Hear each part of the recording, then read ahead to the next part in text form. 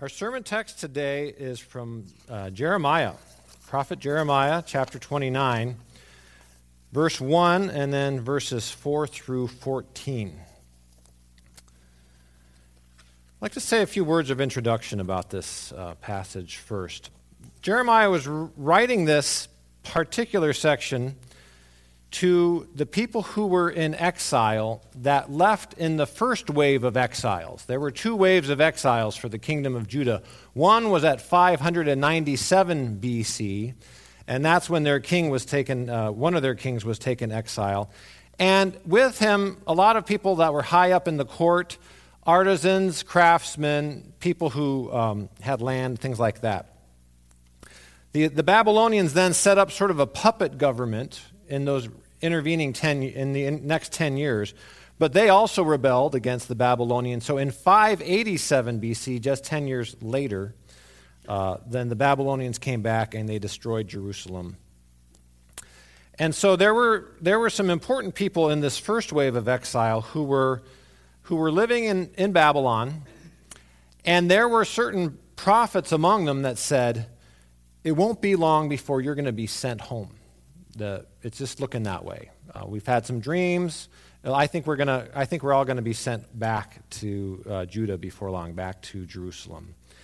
So one of the reasons that Jeremiah writes this letter is to correct that. He writes back and says, actually, that's not true. Don't listen to those false prophets. You will be there for at least 70 years, not just a short amount of time. So it was to lower expectations big time, but also to say, those are false prophets. I'm the true prophet. I'm the one who has received this from the Lord. As it turns out, Jeremiah was right, of course. The Babylonians later were conquered by the Persians, and the Persians did allow the descendants of these people who received this letter to return back to Jerusalem, where they began to rebuild. So one of the reasons for this letter is to correct some false prophecies that were going on. But as we'll see, there's advice in this letter about what to do in a place where you know you're going to be there for 70 years, and what to do in a place where you're the captives of your own enemies, people you really hate. What should you do in a place like that? So that's where some of the advice comes, and the advice comes from the Lord. So let's go to our reading, Jeremiah 29. This is the text of the letter that the prophet Jeremiah sent from Jerusalem to the surviving elders among the exiles, and to the priests, the prophets, and all the other people Nebuchadnezzar had carried into exile from Jerusalem to Babylon. This is what the Lord Almighty, the God of Israel, says to all those I carried into exile from Jerusalem to Babylon. Build houses and settle down. Plant gardens and eat what they produce. Marry and have sons and daughters. Find wives for your son and give your daughters in marriage, so that they too may have sons and daughters. Increase in number there. Do not decrease. Also, seek the peace and prosperity of the city to which I have carried you into exile. Pray to the Lord for it, because if it prospers, you too will prosper. Yes, this is what the Lord Almighty, the God of Israel, says. Do not let the prophets and diviners among you deceive you. Do not listen to the dreams you encourage them to have. They are prophesying lies to you in my name. I have not sent them, declares the Lord. This is what the Lord says. When 70 years are completed for Babylon, I will come to you and fulfill my gracious promise to bring you back to this place. For I know the plans I have for you, declares the Lord. Plans to prosper you and not to harm you. Plans to give you hope and a future. Then you will call upon me and come and pray to me, and I will listen to you. You will seek me and find me when you seek me with all your heart. I will be found by you, declares the Lord, and will bring you back from captivity. I will gather you from all the nations and places where I have banished you, declares the Lord, and will bring you back to the place from which I carried you into exile. Let's pray. Heavenly Father, we thank you for your word, and we ask that you would add your blessing to it. In Jesus' name, amen. Well, I'd like to go over this passage just sort of piece by piece and then maybe look at some applications that we can have for us. First off, I have to say that in my reading, somebody wrote that this is the only time in the Old Testament that a nation is asked to pray for their enemies. We know this very much as a New Testament concept. Jesus tells people to do this. Pray for your enemies. Love your enemies. Pray for those who persecute you. Generally speaking, in the Old Testament, nobody ever prayed for their enemies. That never happens in the Old Testament. The Old Testament, if you had enemies, you would call down curses upon your enemies. Or you would ask God to smite them, or other kind of archaic words like that. Or you would insult your enemies. You would sort of call down not just curses, but just make fun of them, really. You would kind of attribute all sorts of terrible things to your enemies. But here, in this unusual place in all of the Old Testament, God says, "Seek the peace and prosperity of the city to which I have called you into exile, and pray to the Lord for it." So that's an interesting thing that we should want to pay attention to. This was really radical, kind of countercultural thing for Jeremiah to write to the people who were in exile. You're in exile, you've been carried away, you're not really enjoying yourself very much there. You're hoping to come home, and instead of the advice that may have been like, find all the ways you could subvert the kingdom where you're living now so that when it gets overthrown, you can be on top. Something like that. Or just keep to yourselves and just sort of hunker down. This storm may pass with time, but you just need to really keep a low profile. It doesn't say that either. It says, go and engage in that city that I have sent you. Do all sorts of things there. Plant gardens. Make food for yourself. Beautify the place. Gardens weren't just for food in those cities. They were very ornamental. If you planted a garden, it was to beautify your neighborhood. Beautify the neighborhood in a place where you're in exile. And then all these other things that really are about living. Get married. Have children. Don't just have a few children. Have a lot of children. Don't just have 2 because then you'd be replacing yourself. Have more than 2 children because he says, grow, increase, don't decrease. Have large families in this place of exile. Well, that's interesting. And then encourage your children themselves to have large families. Give your sons and daughters away in marriage to other people so that you can grow. So the advice is not just hide or subvert, but it's to engage in this city that you've been thrown into by exile, by God. It's interesting that God says I'm the one who put you into exile, not Nebuchadnezzar, not the Babylonians. And then it says to seek the prosperity and peace of that city. Now that word there is actually just one word in the Hebrew. It's shalom. The word shalom, and we're familiar with that word. But there's a lot of meanings of shalom in the Old Testament that have to do with completeness, with welfare, and with peace. It has to do with safety. It has to do with prosperity and health. It also has to do with peace and quiet, tranquility and contentment, and it has to do with friendship. So there's a lot of ideas inside that word shalom, and the people who translated the New International Version, at least, chose to just pick 2 of those concepts of that word shalom. Seek the peace of the city that you're in, and seek the prosperity of the city that you're in. Seek that it would go well even for the people who took you captive, which is interesting. As I said, it's kind of countercultural. Now, there is a little bit of sort of practical advice in there, if you see in verse 7. Seek the peace and prosperity of the city to which I have carried you into exile. Pray to the Lord for it, because if it prospers, you too will prosper. So there's a little bit of them sort of patting themselves on the back, I guess, or sort of helping themselves. If the city that you move to prospers, that prosperity will also come to you. But all this is in the context of, yet, this will only last for 70 years. Does that make sense?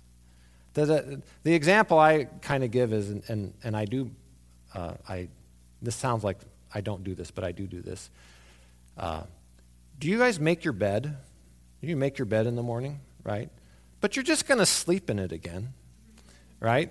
That whatever peace and prosperity you bring to the top of your bed to make it smooth is going to be destroyed at 10 p.m. that night. So does it make sense to make your bed, right? Does it make sense? And the answer is yes, it makes sense. And actually, I do make the bed, as my wife attested to the other night. He actually makes the bed, so that's good. But you could actually make a good case that it's pointless to make your bed because it's going to get slept in again. Why would you beautify a city that's going to be destroyed? Why would you seek the prosperity of a people who themselves, although they took you into exile, they themselves are going to be conquered in 70 years by a whole nother people group?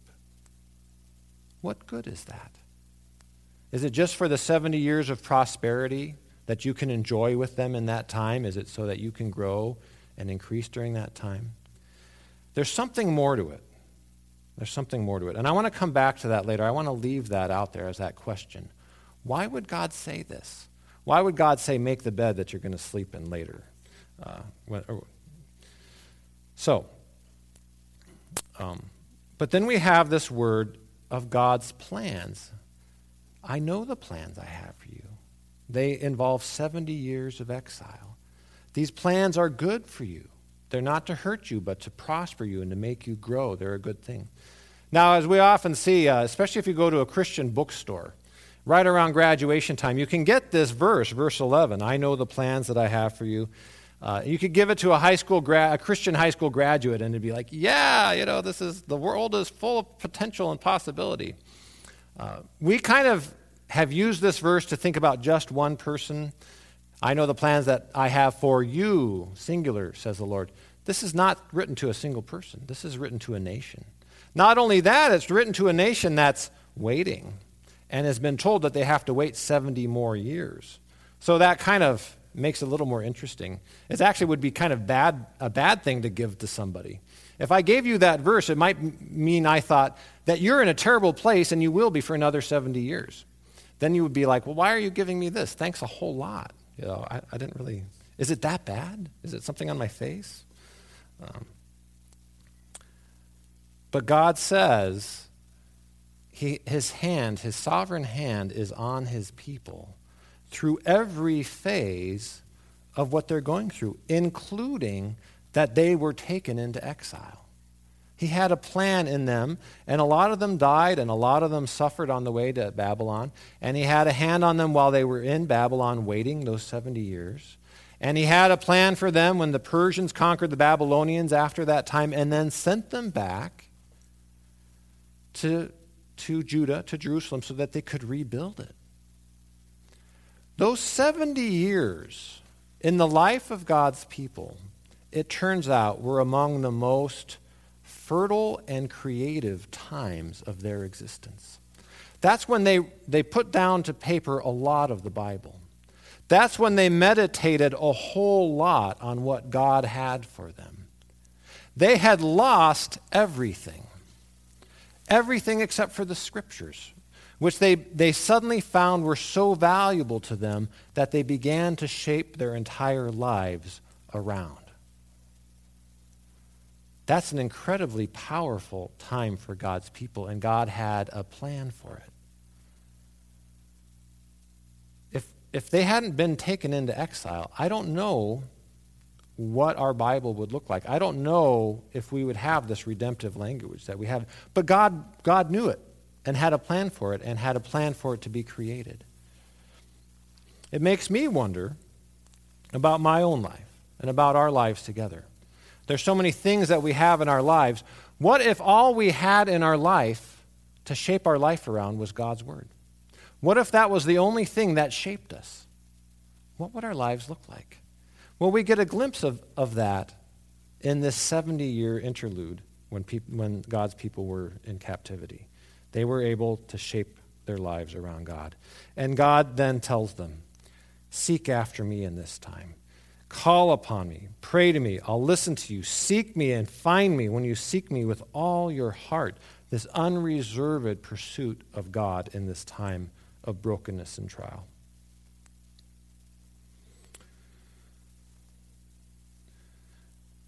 One of the questions that kind of comes out of a reading like this is, what are people supposed to do when they're in exile? What were the people of Judah, of Jerusalem, supposed to do when they were stuck hundreds of miles away for 70 years? The answer was that they were to seek the peace and prosperity, the shalom of the city where they were, and to pray to God on its behalf. One of the things that Christians do is they kind of wonder, where is my true home? Where do I really belong? And how am I supposed to live in this world? Am I supposed to really get involved in this world so that I get so taken in by this world that I've lost sight of God? Or do I keep myself so completely apart from this world that I barely touch it with a pinky finger every now and then, and I don't let it taint me ever? And you'll have Christians that live on this entire spectrum of way over involvement and over identification with the world, to the other end where they'll find every possible way to have absolutely nothing to do with the world. This is a word for Christians too. What do we do in a place that's not really our home? Some Christians have this shorthand that they say, we're in the world, but we're not of the world. Maybe some of you have heard that before. We're in the world, but we're not of the world, which I think is useful. I think it's a shorthand. There's a lot more that you could unpack around that. And to me, that means that they live in the world, they live in it, they do commerce in it, but they are not going to let the world give them their identity or tell them who they are. They're in the world, but not of the world. I think we could use this passage and other places in the Bible to expand that concept a little bit. And what I would think of as the way a Christian could live in the world would be to have a mindful and redemptive engagement with the world. That's the pattern of this passage, at least. A mindful and redemptive engagement with the world. Christians know that we don't belong here. Perhaps you've had that feeling from time to time where you've been involved with something that the world is doing, and you know in your heart that this isn't really of God. This really is just human effort, and it's fallen and broken, and you can't fully identify with it. I had an experience like that when I was in an international summer school. They brought together students from all around the world and put on this big facade of peace and human cooperation between all these people. But underneath the surface, it wasn't really all working. And it was so humanistic. It was so much about the human potential that we had to actually create peace in this world. And to me, in that moment, it was really a sharp sort of distinction. That, in that moment, it felt completely false to me. It felt like something I just couldn't get behind. And I realized it was one of those moments where my worldview was far more shaped by the Bible than it was by any idea of human potential that we could achieve peace or any kind of prosperity in this world apart from God. It was a totally sort of agnostic or even atheistic view of the world. And I found myself gravitating towards the edge of the room, watching it and thinking, I don't belong here. I can't drink this Kool-Aid, so to speak. I don't really get what's going on in this room. I can't identify with that. As Christians, we know we don't belong in this world. We know it's a fallen place, and that in general, people either don't care about God at all, or they're enemies of God. They're really opposed to God and what God wants to do in the world. And we also know that at some point in time, although we don't know when, our time in this world will end, and the world will be redeemed somehow. The world will change. The bed is going to get made. somehow or other. What that looks like, I don't know. Whether the bed's going to burn up and a new bed will show up, or the bed we have is going to get a really nice treatment and a chocolate on the pillow, I don't know. Let's wait and see. We'll find out. But the bed's going to get made. This planet's going to be redeemed by God. And we also know that part of that redemption that God wants to bring about is through us. It's through our life in the world. And so God wants us to be mindful about how we engage in the world and engage the world knowing that our work in the world is part of God's redemptive plan for the world. I left that question out there. Why do you make the bed if it's just going to be slept again? Why do you do that if you know this is going to end? And it reminded me of what Jesus did. Jesus came into this world very much as an exile, when you think about it. He was sent by his Father. He left his royal throne at God's right hand. He entered into human flesh, and he was born into a place that was not his home. He was a stranger and an alien in this world. It was not his true place to live in the fallen world. But while he was in this world, he didn't hunker down. He didn't keep himself at arm's length from the world. He engaged so completely with the world around him. He lived. He entered into people's houses and he ate with them. He touched lepers. He healed people. He wept. He allowed his emotions to have a full expression. He wept when his friend Lazarus died. He wept over the city and he prayed for the city. Isn't that interesting? That Jesus also prayed for the city? In Luke chapter 13 and Luke chapter 24, Jesus laments and prays over Jerusalem, over the city. A city that has rejected God, yet a city that he has to enter and redeem for God. It seems to me that if we're going to think about how Christians engage in the world, it should be patterned after the life of Jesus. This is not our true home. Somewhere else is our true home. Or else this redeemed world, when it finally is redeemed, that's our true home. But our true home is not now, it's not yet, and it's not here. But yet we live in this world, mindfully, knowing that we have to make our way in this world. We have to do what it says in Jeremiah. Plant gardens. Get a job. Get married. Have children. Don't just try to disappear from this world. Engage this world as fully as you can, in the way even that Jesus did. Enter into other people's houses. Enter into other people's lives. Because God wants to redeem the world through us. And then we know that if there were 70 years left for Babylon, there may be 70 years left for this world. There may be 7 years left for this world. There may be 7 months left for this world. We don't know. But we have to live each day as if it was either 100 years away or tomorrow. That makes no difference. We live each day knowing that God redeems the world through us. And we live in this world, even though there's all sorts of things in this world that take our attention and that are very comfortable for us and that are nice to have. We live in this world as if the only thing we have is God's word. And that we are completely shaped by God's world while we are in exile in this place. So a radical seeking of God is what we're up to while we're shaped by Scripture, and we're mindfully engaged with our culture because God wants to redeem it through us. That's what it looks like. I think there's 2 questions that maybe come. What should we do if we feel too comfortable here?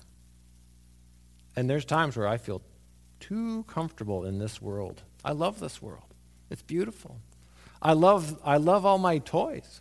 You should come to my house. There's a lot of little electronic gadgets around. Some of them that I've bought and used once and then thought, and I should really sell it on eBay, but I just, that's too much work. So don't, I should just give it away. Sometimes I can get really comfortable in this world. And when I do, I get a little worried, right? And you should. There's other times when I'm not so much in this world because I'm thinking about my future home so much that I don't really engage with where I am.